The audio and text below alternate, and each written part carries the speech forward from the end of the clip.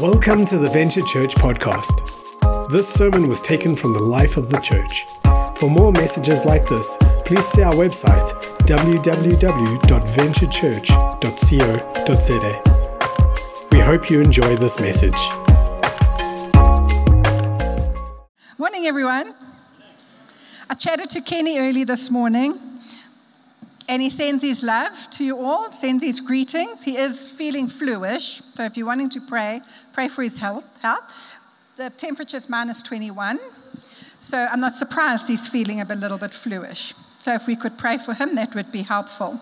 But thank you, Francis and Mark, for the opportunity to minister this morning. I always think it's such a privilege to share the word. And this vision for us this year of living it up was I but only tested in it this morning. When I got in the car to drive here, my car is dead. Dead is dead. You wouldn't even think there was an engine in it. It's not even showing a little spark. So I'm trusting that it is the battery. So Debbie had to come and fetch me, but I thought, you know what, at that moment that it happened, I had to look up. How do you know how many of you know that this living it up is not about us living it up in the flesh and having a party and drinking the wine? Living it up is where is our focus and where is our gaze? And we've seen that in the prophetic word. I've been so encouraged by the prophetic words and even the prayer meeting. All of it is pulling us back to where is our focus. Where is our focus? And Colossians 3 is the foundation of our vision this year of living it up. Where the scripture actually tells us, I love it, the message says all the action is happening up there in heaven. And we're to keep our eyes on what is happening in heaven. So even as we do that, we will then live abundantly and we will live full of joy and we'll live what God wants us to live. But it starts with where is your focus? And I think even as we change our focus to what is happening around us, I had to put aside the fact that my car is not working and not get distracted by it. Thank you for the prayer meeting this morning, Lauren, of being distracted. And keep my focus on what God wants to do. And do you know, a couple of weeks ago, in January sometime, I gave a prophetic word on God is busy preparing the wineskins for the pouring out of his new wine. And just after that, we're seeing what's happening in America at the moment with at the chapel of Asbury Chapel. If some of you have been watching what's happening in the news, a revival's broken out there. They started with a chapel service at the university in Kentucky on February the 3rd. That day, no one has left. It's still happening 16 days later. And there are miracles coming out of there of things that God is doing. The new wine is starting to flow. We have a choice whether we're going to jump in or not. God's going to do it. We have a choice whether we want to be part of it or not. And today's message, because I felt very challenged after I'd given that prophetic word of us, God wanting to prepare our wineskins so that we can receive the new wine. Because when you look at them doing that, the wineskin that is old is rigid.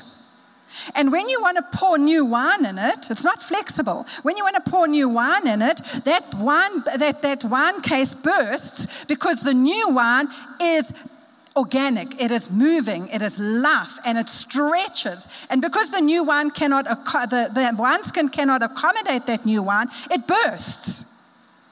If we are not accommodating what God is wanting to do through us, we will burst.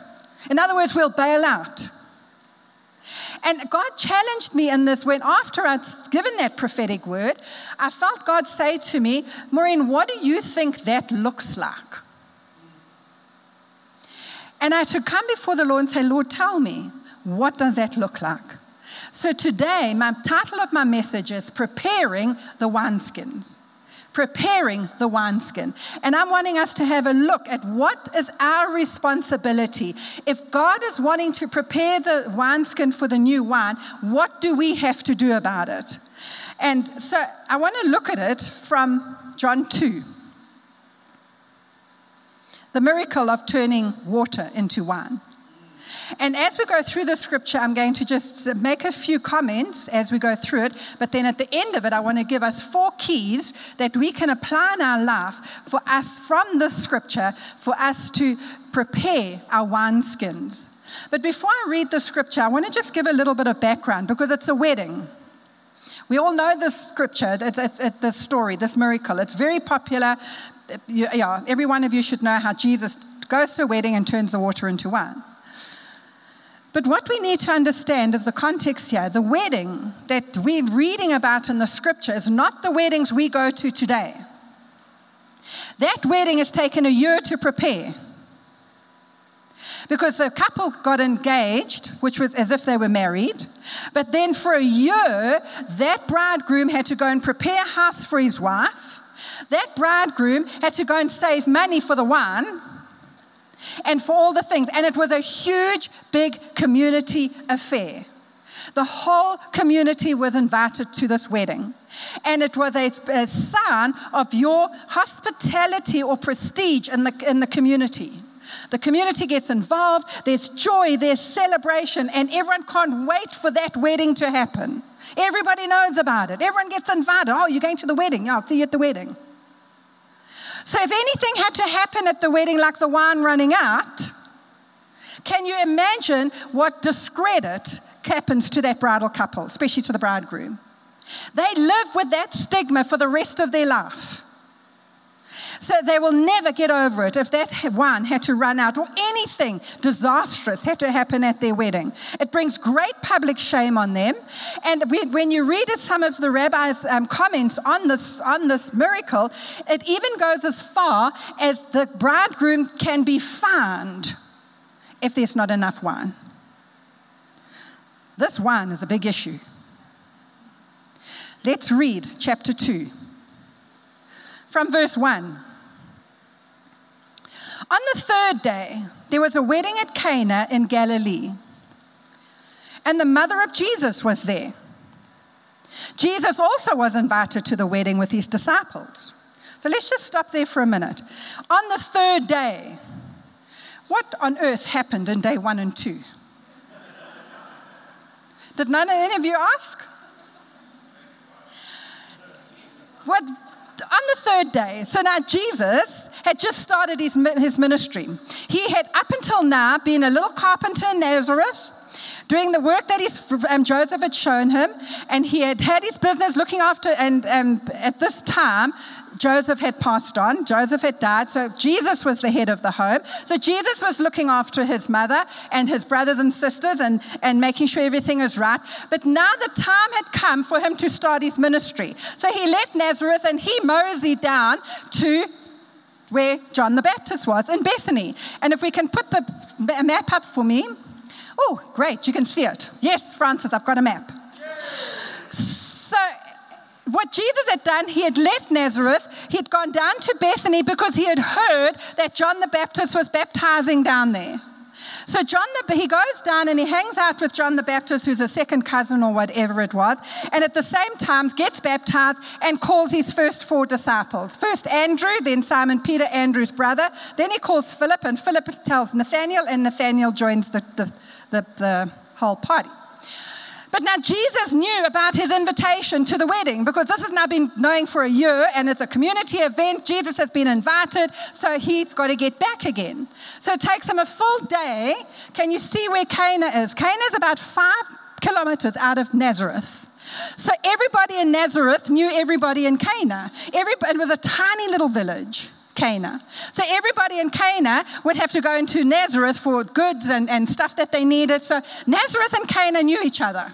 Whoever stayed in Nazareth, whoever stayed in Cana, they knew about it. So everybody was being invited to this wedding that was in Nazareth and Cana. So Jesus is down at Bethany. He's getting baptized by John the Baptist. John the Baptist has come on the scene, and that was a sign for Jesus to start his ministry. John the Baptist had come out of the wilderness and started to proclaim and prepare the way for Jesus. So Jesus comes down and says to his disciples, gets his disciples together, and they start a whole day's journey from Bethany to Cana for the wedding. Now we pick up on the third day. The third day of what? Jesus' ministry. He comes here, and there was a wedding at Cana in Galilee, calls his first disciples, and it says here, his mother of Jesus was there, but Jesus was invited. Can I tell you guys and girls, it's a very good idea to invite Jesus to whatever you're doing. Invite him in your workplace. We heard the testimonies today of that happening. Invite him in your marriage. Invite him wherever you are and whatever you're doing. Invite him in your parenting. Invite him in your friendships. It's a good idea to invite Jesus in. Because as we see from the scripture, miracles happen when we invite Jesus in. Kenny and I are ministering today after 33 years of ministry and 42 years of marriage because we invited Jesus into our ministry and into our marriage. Otherwise, I can tell you right now, and for some of you sitting here who know Kenny's and my walk, we would not be here if it was not for Jesus. But we see that Mary was there. Why was Mary just there?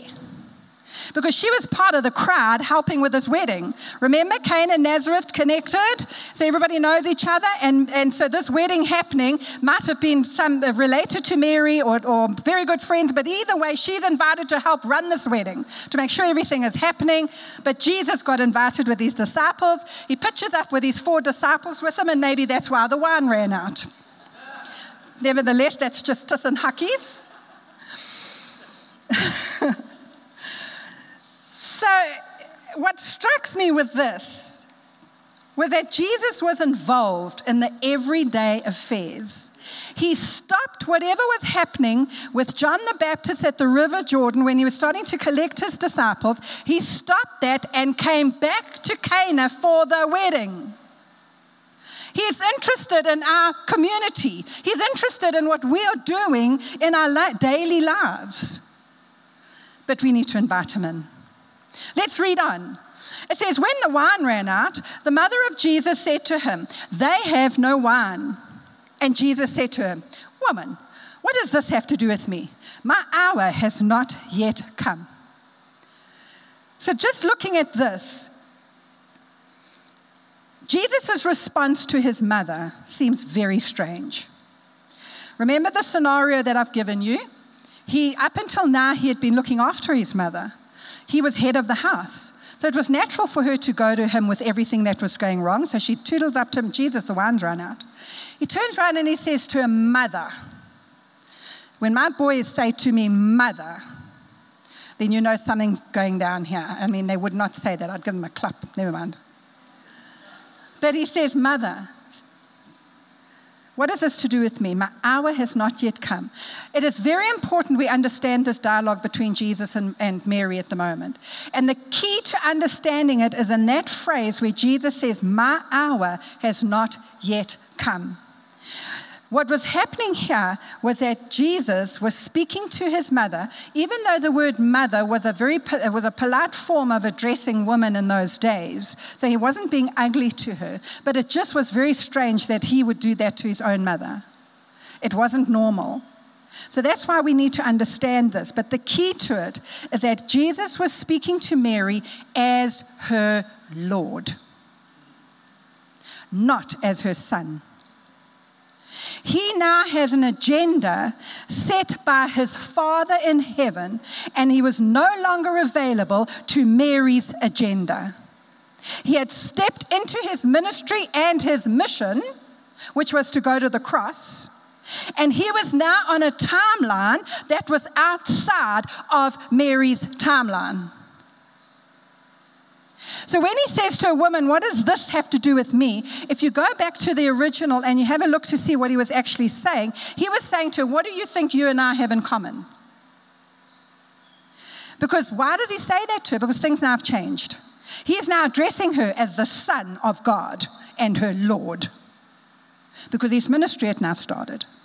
So immediately he shifted, something shifted in his relationship with Mary. And you see this continually through his teachings and through the Gospels and through his walk, the 3 years that he walked out his ministry. There were times when he was teaching the crowd, and his disciples came and said, Jesus, your mother and your brothers are here wanting to speak to you. And he said, who is my mother and who is my brothers? Those who do the will of my Father. Again, when the family, mother and brothers wanted to press into him, he stepped back and he addressed it as the Lord and the Son of God. And he says, those who do the will of my Father. He was on a different timeline to them.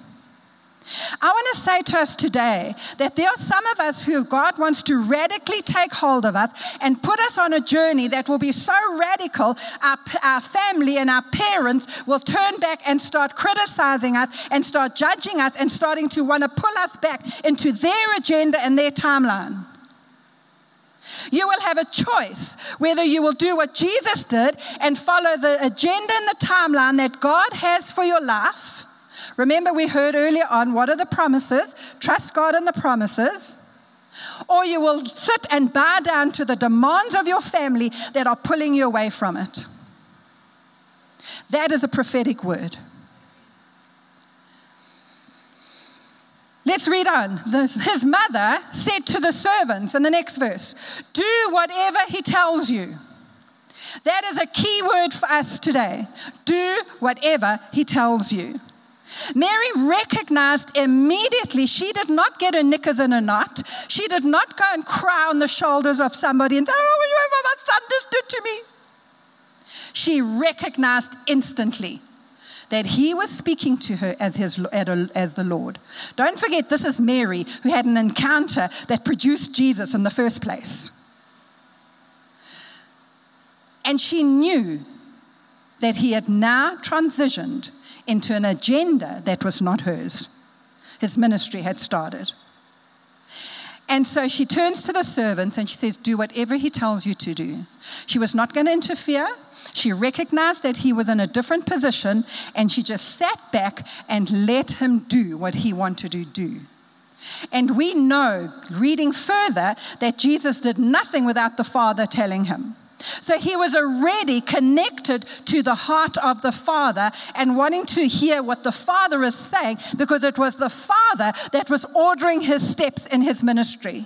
Who is ordering our steps today? The culture we are living in, or the Father? The Lord that we are serving. And we should be having that same attitude that Mary had. We will do, Lord, whatever you're telling us. Let's read on. So nearby stood 6 stone water jars, the kind used by the Jews for ceremonial washing.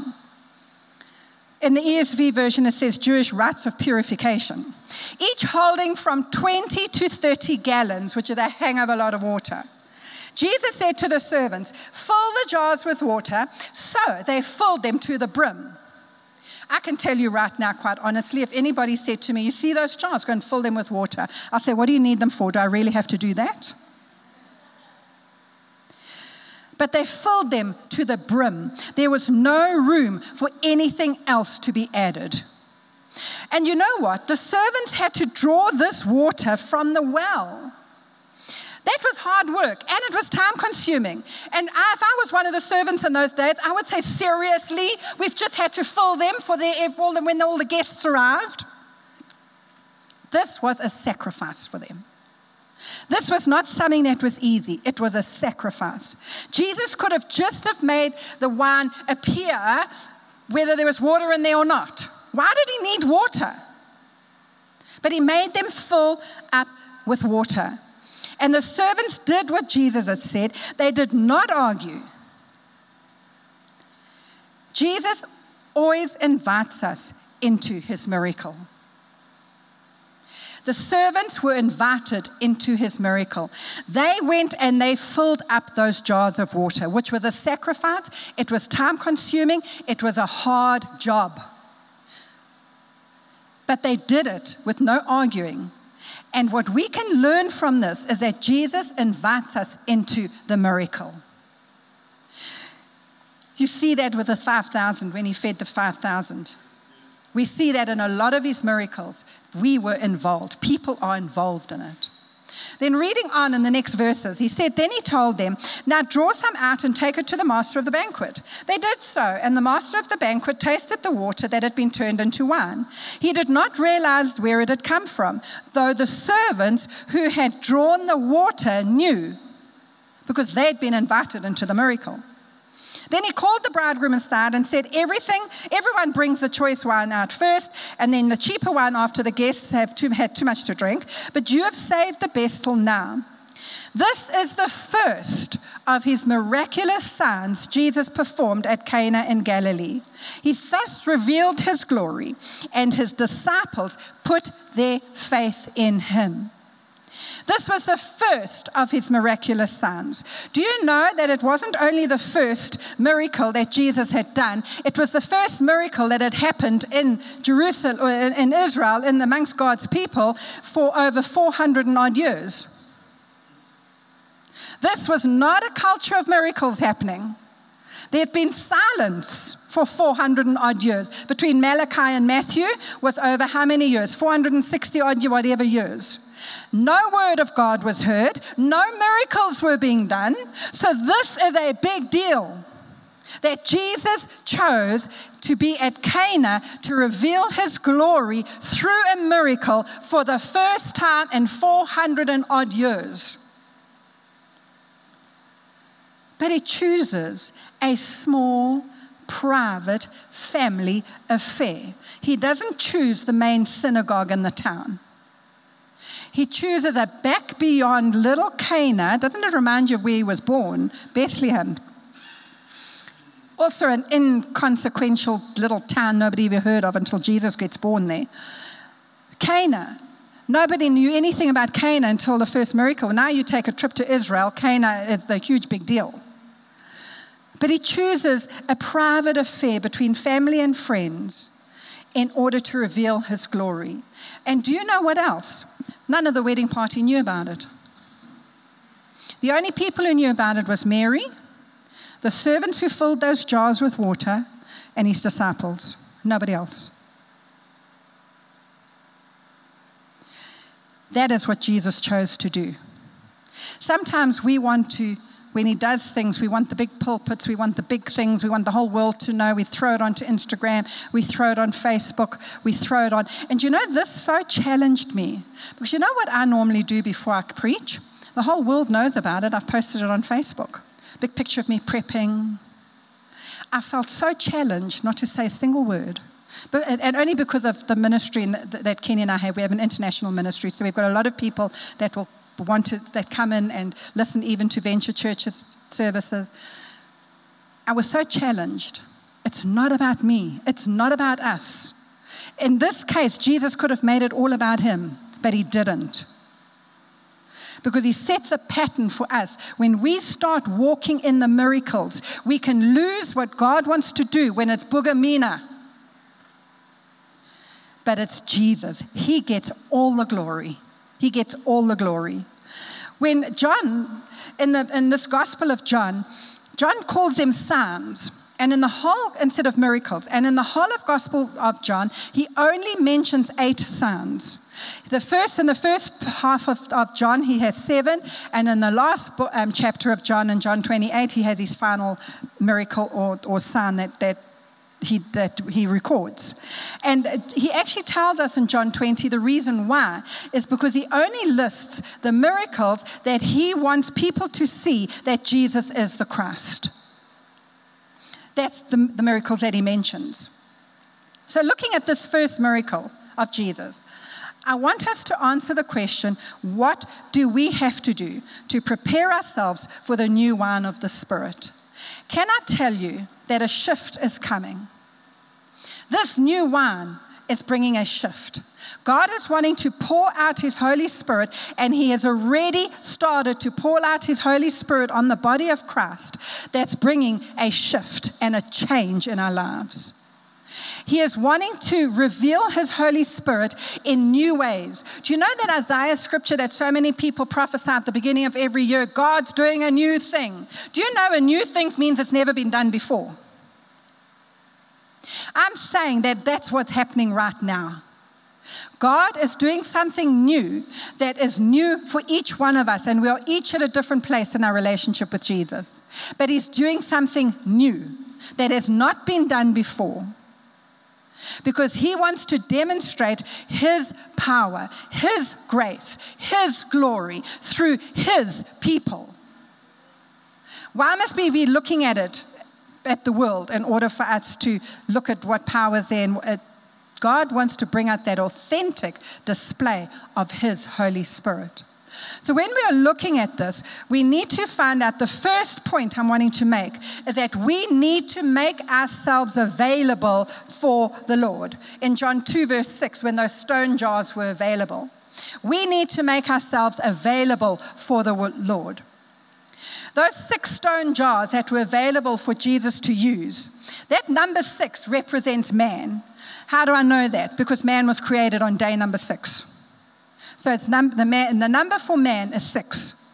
And a stone represents our humble weakness as humans. And we actually see that scripture in 2 Corinthians 4 verse 7. But we have this treasure in jars of clay. We are jars of clay to show that this all-surpassing power is from God and not from us. So God, this is a prophetic picture of what is available. What was available for Jesus at that wedding for him to pour out the new wine? 6 jars of clay. We need to make ourselves available for God to use. And what gets poured into us matters, or who gets poured into us. It's not our qualifications. It's not our learning. It's not what school you've been to. It's not all that. It's what's being poured into you right now. That or who. That is what matters. In Romans 12, verse 1, it says, "Therefore I urge you, brothers and sisters, in the view of God's mercy, to offer your bodies as living sacrifices, holy and pleasing to God. This is your spiritual act of worship." Do you know what this verse is saying to us? Why does it not say that our spiritual act of worship is offer our hearts to God? Offer our spirit to God. But it says body. Do you know the body is what's sitting in the chairs right now? How many of us by now, whatever time it is, has offered it to God as a living sacrifice? Do you know to worship God's a sacrifice? Why do we raise our hands? Not because we want to show everybody we're holy.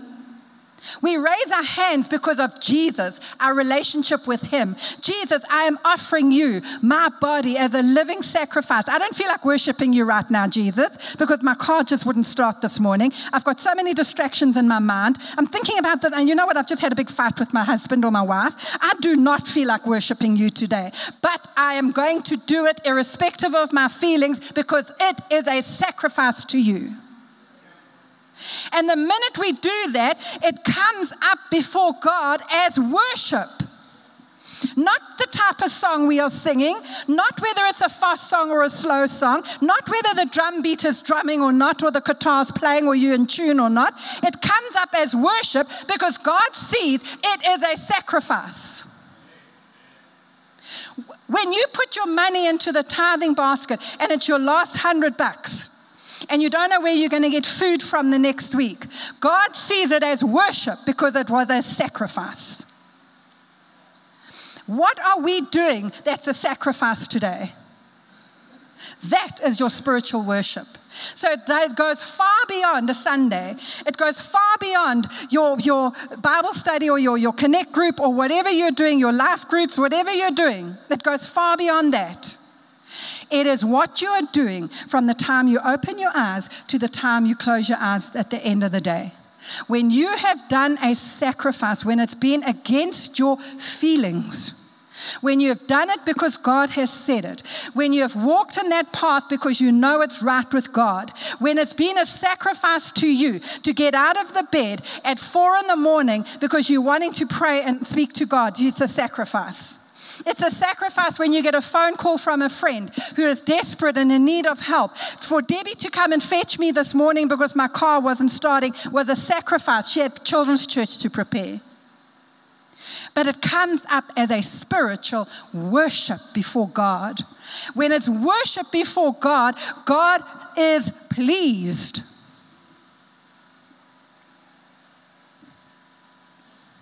This is making ourselves available. This is saying, Lord, I want to be available for your new wine. I want to live a life of sacrifice. I want to take this body and put it in places you want it to be. When helping people, stepping out for the benefit of people, sometimes that is a sacrifice because we do not want to, our flesh and our comfort. But anyway, that's another point. I'll get onto it. The other thing I want to see on this making ourselves available is that these jars that were used were ceremonial jars. So they were the Jewish purification. In other words, they were according to the Jewish laws. It deals with religion and tradition that hinders or controls the freedom and the life of the Holy Spirit. These were religious artifacts. They were religious vessels. Jesus used what was religious to turn it into his new wine of the Spirit. What is religious in our lives?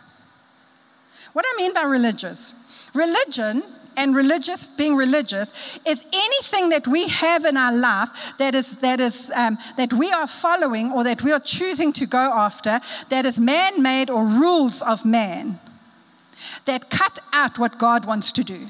For example, when we were ministering in Canada just straight after COVID, the church that we were ministering into, Vancouver, had moved into a cinema. Now, the cinema in Canada was a cinema of note. It had about 15 or 16 or whatever different cinemas, was all plush. The chairs that you sit in to watch the movies were lazy boys. You could flick your feet up, and they were really comfortable, and they were pitch black dark, and they were all made of this felt blue. And we were now going to minister there. And as I arrived and I looked at the cinema with this huge, big shopping mall, it's in a shopping mall, and here was the cinema, in my mind and heart, I said to the Lord, Lord, what on earth can you do in a cinema? How can you move in a cinema?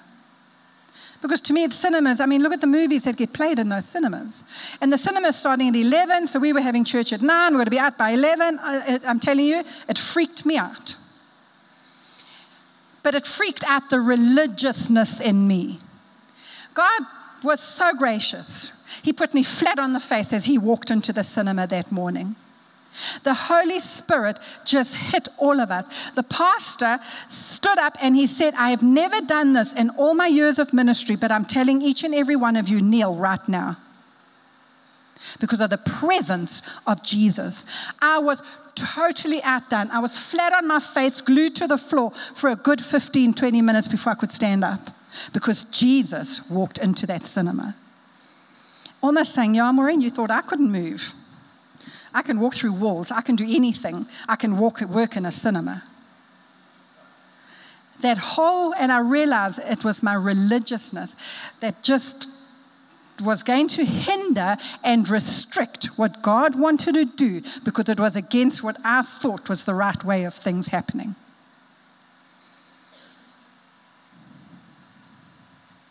Man-made rules and regulations that we put on ourselves still remain ineffective.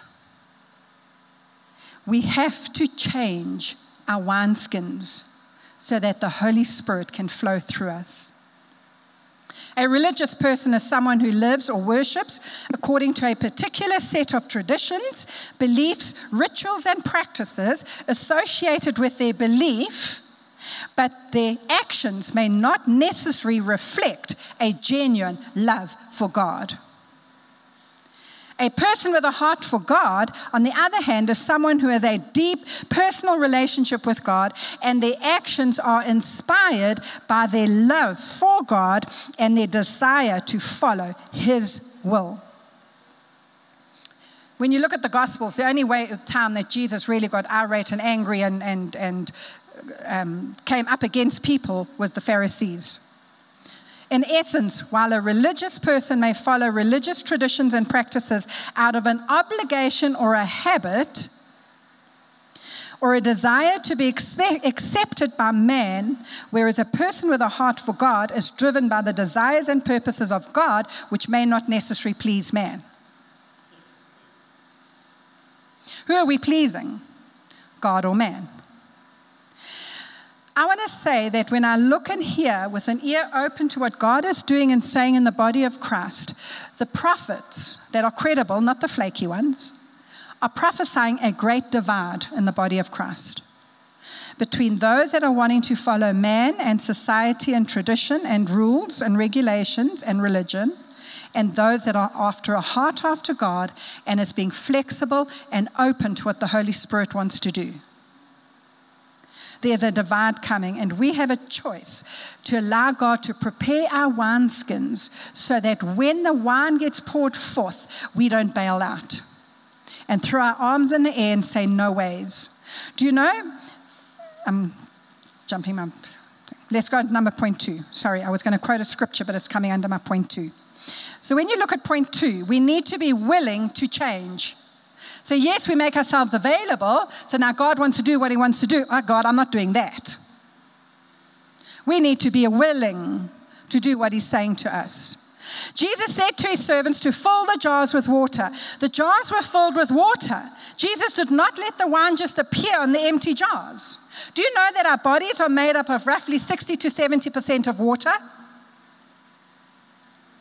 Jesus takes our lives, no matter whatever we have available and are able to give him, no matter how simple or small or insignificant it may be, and he turns it into something that will influence others. Wine influences, water refreshes, but wine influences. He changes what we are into what we need to be to host his presence. The gospel is a gospel of change. It's about heart transformation. We are changed from glory to glory. No one who calls themselves a child of God or a disciple of Jesus stays the same. Change is a key word. Change is here to stay. Jesus could have just got the water to appear in the wines, but he didn't. He changed something. He changed the water into wine. We need to get into the power of the presence of Jesus so he can change the water, what we have in us, what we are full of, into wine. Just as new wine cannot be stored in old wineskins without bursting them, we cannot receive the new things that God wants to give us if we are not willing to change and adapt. In Luke 3 translation, it says, no one puts new wine into old wineskins. For the new wine would burst the wineskins, spilling the wine and ruining the skins. New wine must be stored in new wineskins. But no one who drinks the old wine seems to want the new wine. The old is just fine, they say. And I love the Passion translation. Yolandi shared it with me. You refuse to even taste the new wine that I bring.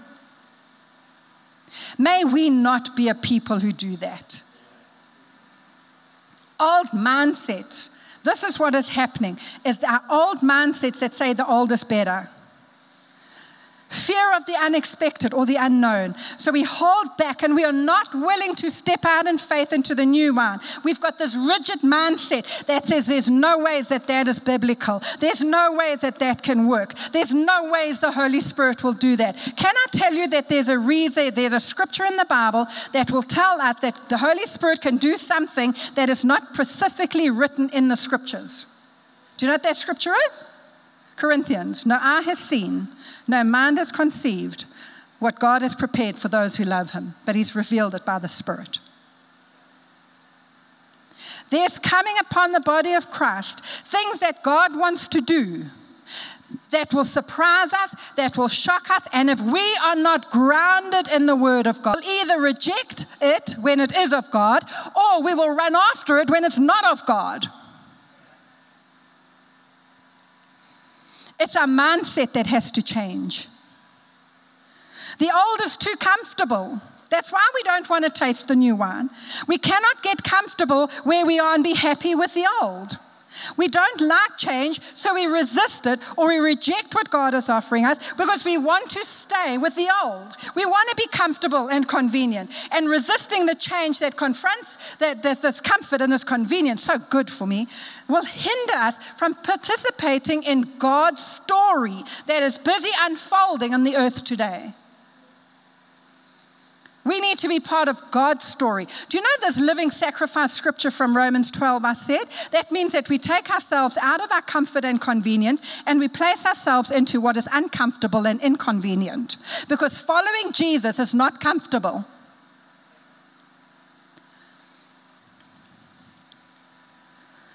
We need to submit and surrender to Him. God is preparing the wineskins, but we need to be willing for God to break the limitations that we place on our lives and the structures that are causing us to resist change. In Genesis, God said it is finished when He created. In the Gospels, Jesus said it's finished when He hung on the cross. In Revelation, the church will finish when it stands as a pure and spotless bride. We are called to finish. What God has begun in us, He will bring to completion. But we limit ourselves so we don't see what God wants to do with us.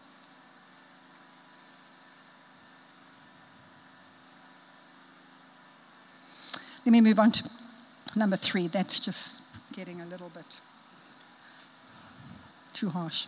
Okay, number 3. Let's take bold steps of faith. Remember, we are looking at what can we do in order to prepare our wineskins. What part do we play in this preparation of our wineskins? We see that we have to make ourselves available, but once we're available, well, then we see that we now have to be willing to do whatever God is telling us to do. But now we need to take some bold steps of faith. When his mother said to the servants, do whatever he tells them to, can I tell you, it took courageous faith for those servants to fill them with water and think they're going to be, they know there's no wine. So now Jesus says to them, go and fill it with water. Do you know, I would have thought he was a lunatic. You are going to, look, you know what, Jesus, they are not that drunk. They are going to know that this is water. But they filled it with water because Jesus said so. And that this took courageous faith. The servants had no idea who Jesus was, that he had the power to do a miracle. They were probably thinking that he was a lunatic, but they simply obeyed. Can I tell you that faith today, we do not have to know the whole picture. It's simply about obedience. Simply obey what Jesus is saying to you, even if it seems to be foolish. But then we need to be expectant to hear what God is saying. And that came out with what Jared was saying this morning. Trust God. Trust in him. If he has said it, believe it. Don't go and try and make your own thing up. This is not the time to shrink back, be silent, or to hide. This is the moment to allow our wineskins to be prepared for the new wine by taking the bold steps of faith. Obedience is so key in this season that we are living in. It will lead us to genuine encounters with the Lord as a lifestyle. And the encounters we are having with God will start dominating our conversations. Steps of faith. Number 4, remember, it is always about others. It is always about others. When you look at this whole miracle, who was blessed out of the miracle? The people drinking the wine. None of those people knew that they were drinking, first of all, water that had been changed into wine. They just thought, like the master said, you've kept the best wine for last.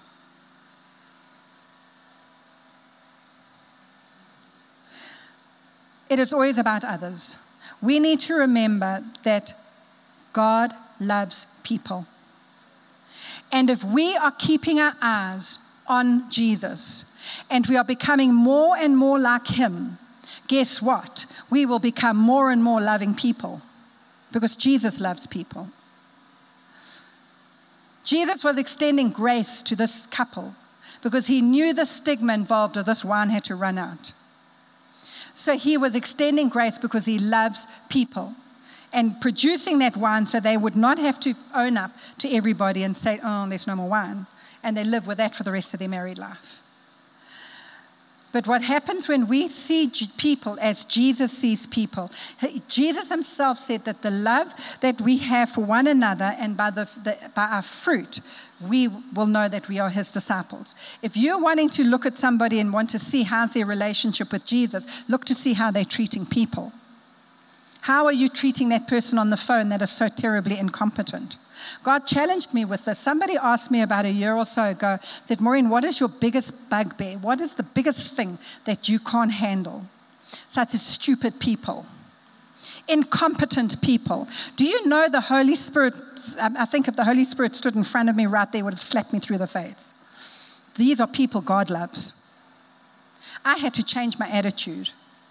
And no matter who is on this other line that is so incompetent and doesn't know what to do in dealing with my problem, no matter who that taxi man is driving in front of me and cutting right in front of me that I have to slam on brakes, no matter what is happening in the queue I'm standing in with TV license or what car licenses, whatever queue you're in a government institution, what is your attitude towards the people?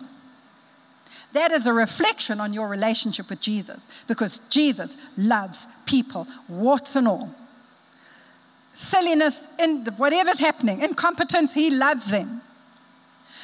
They are a work that God is busy with, and we cannot judge that. I was so challenged by that.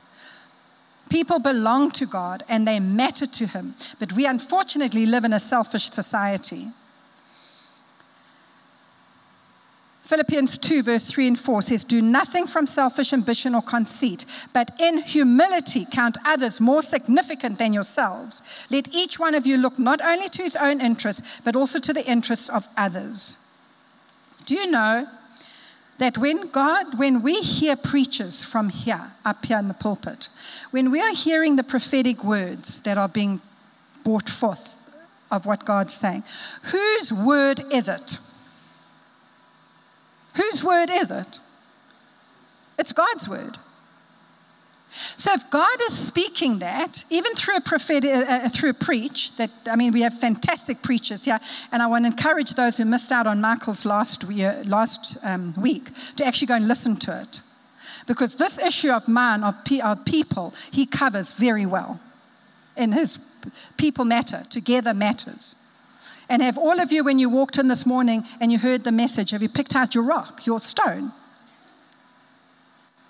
Go and listen to the preach last week. People matter, and they belong to God. But what happens is that we are living in a selfish society, and so we embrace that.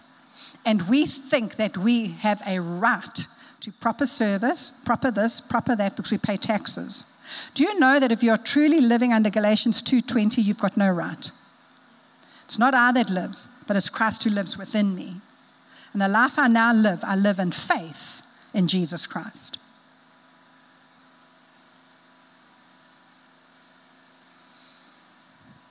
I just want to read this quickly, and I'm finishing. There's all this other stuff that I'm not going to go into. This prophetic word was given to me on Friday. Just listen to this, what God is saying prophetically. Recognize the shift. And what I'm speaking at today, recognize the change. It is important to recognize when a season has shifted. The clothes that you wear in winter are unlikely to be suitable for the summer months. Similarly, how you live in and respond to one spiritual season will differ from how you will behave in a different season. After 3 years of disruption, upheaval, waiting, and containment, we have now shifted into a significant new season. Recognize and respond to the shift.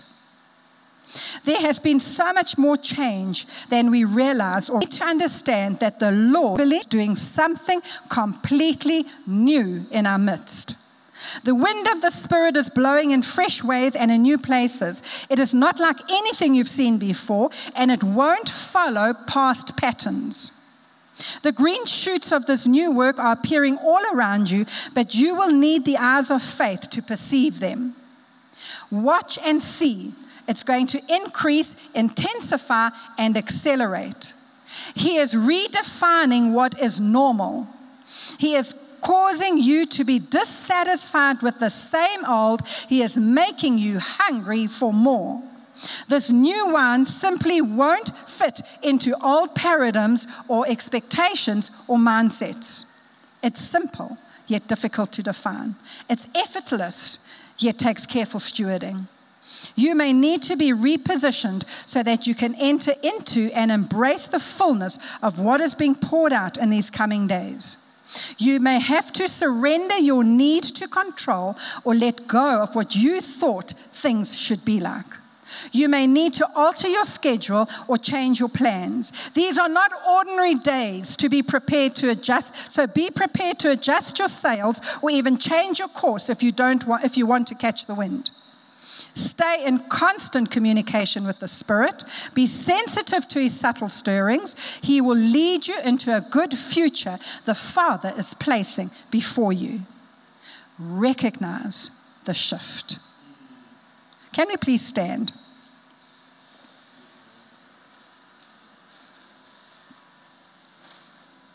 Can we just close our eyes for a minute?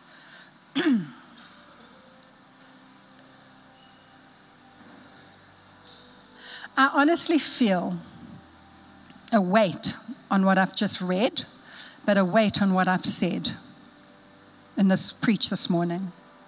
I feel it's a word in season for each and every one of us. And do you know that it doesn't just stop here? As the Holy Spirit has been stirring your spirits into certain things that I've said during this preach, what's been said in the testimonies, what's been said in the prophetic words, you need to go home and allow it to massage in you. Pray it, write it down in your journal, work with it, because that's how we grow. We don't just listen to what gets said on a Sunday, walk out of here and forget about it until next Sunday.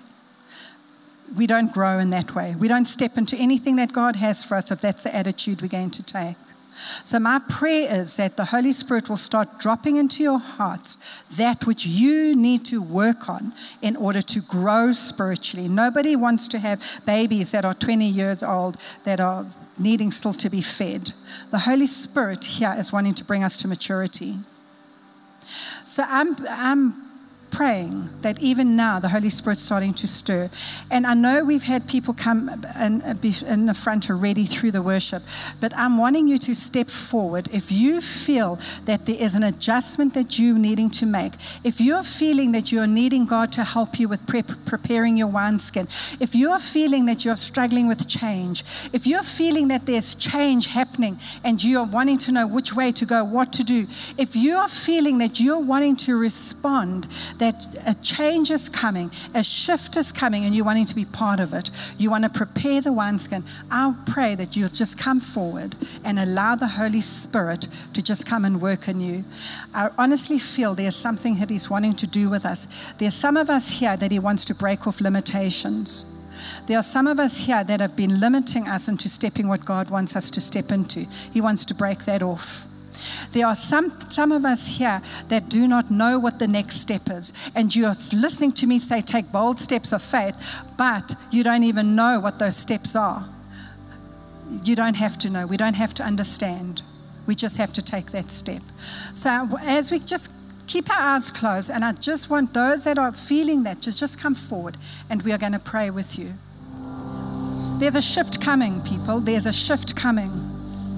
And that shift, unfortunately, is going to create a divide in families, in the body of Christ, where those that are on fire for God and who's got an ear to hear what God is wanting to say, they are the ones that are going to run with the new wine. The ones that are not are the ones that are going to struggle and wonder why things are breaking down around them. There's a shift coming. Can we close our eyes and just lift up our hands? Holy Spirit, I thank you for your precious presence that is hovering over us right now. It's a beautiful, beautiful presence where you are falling upon hearts. You are seeing the hearts that are coming up before you as a living sacrifice.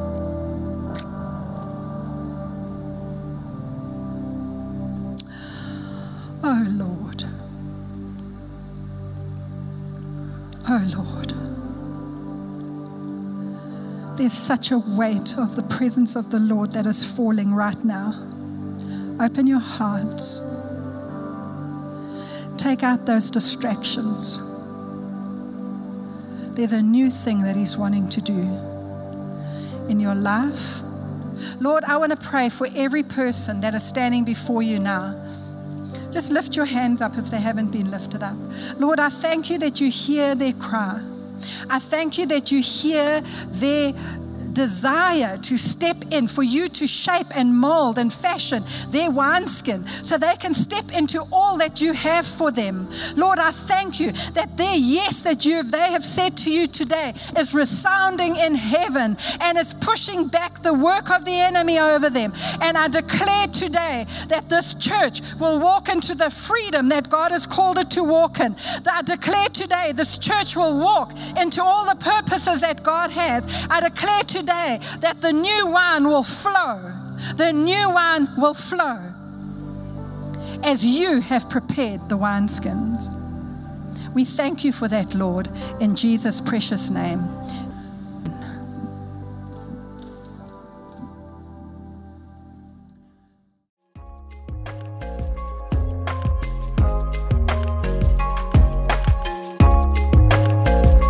Thank you for listening to this sermon. We would love to know how this message spoke to you. Please connect with us through our website www.venturechurch.co.za or through our various social channels.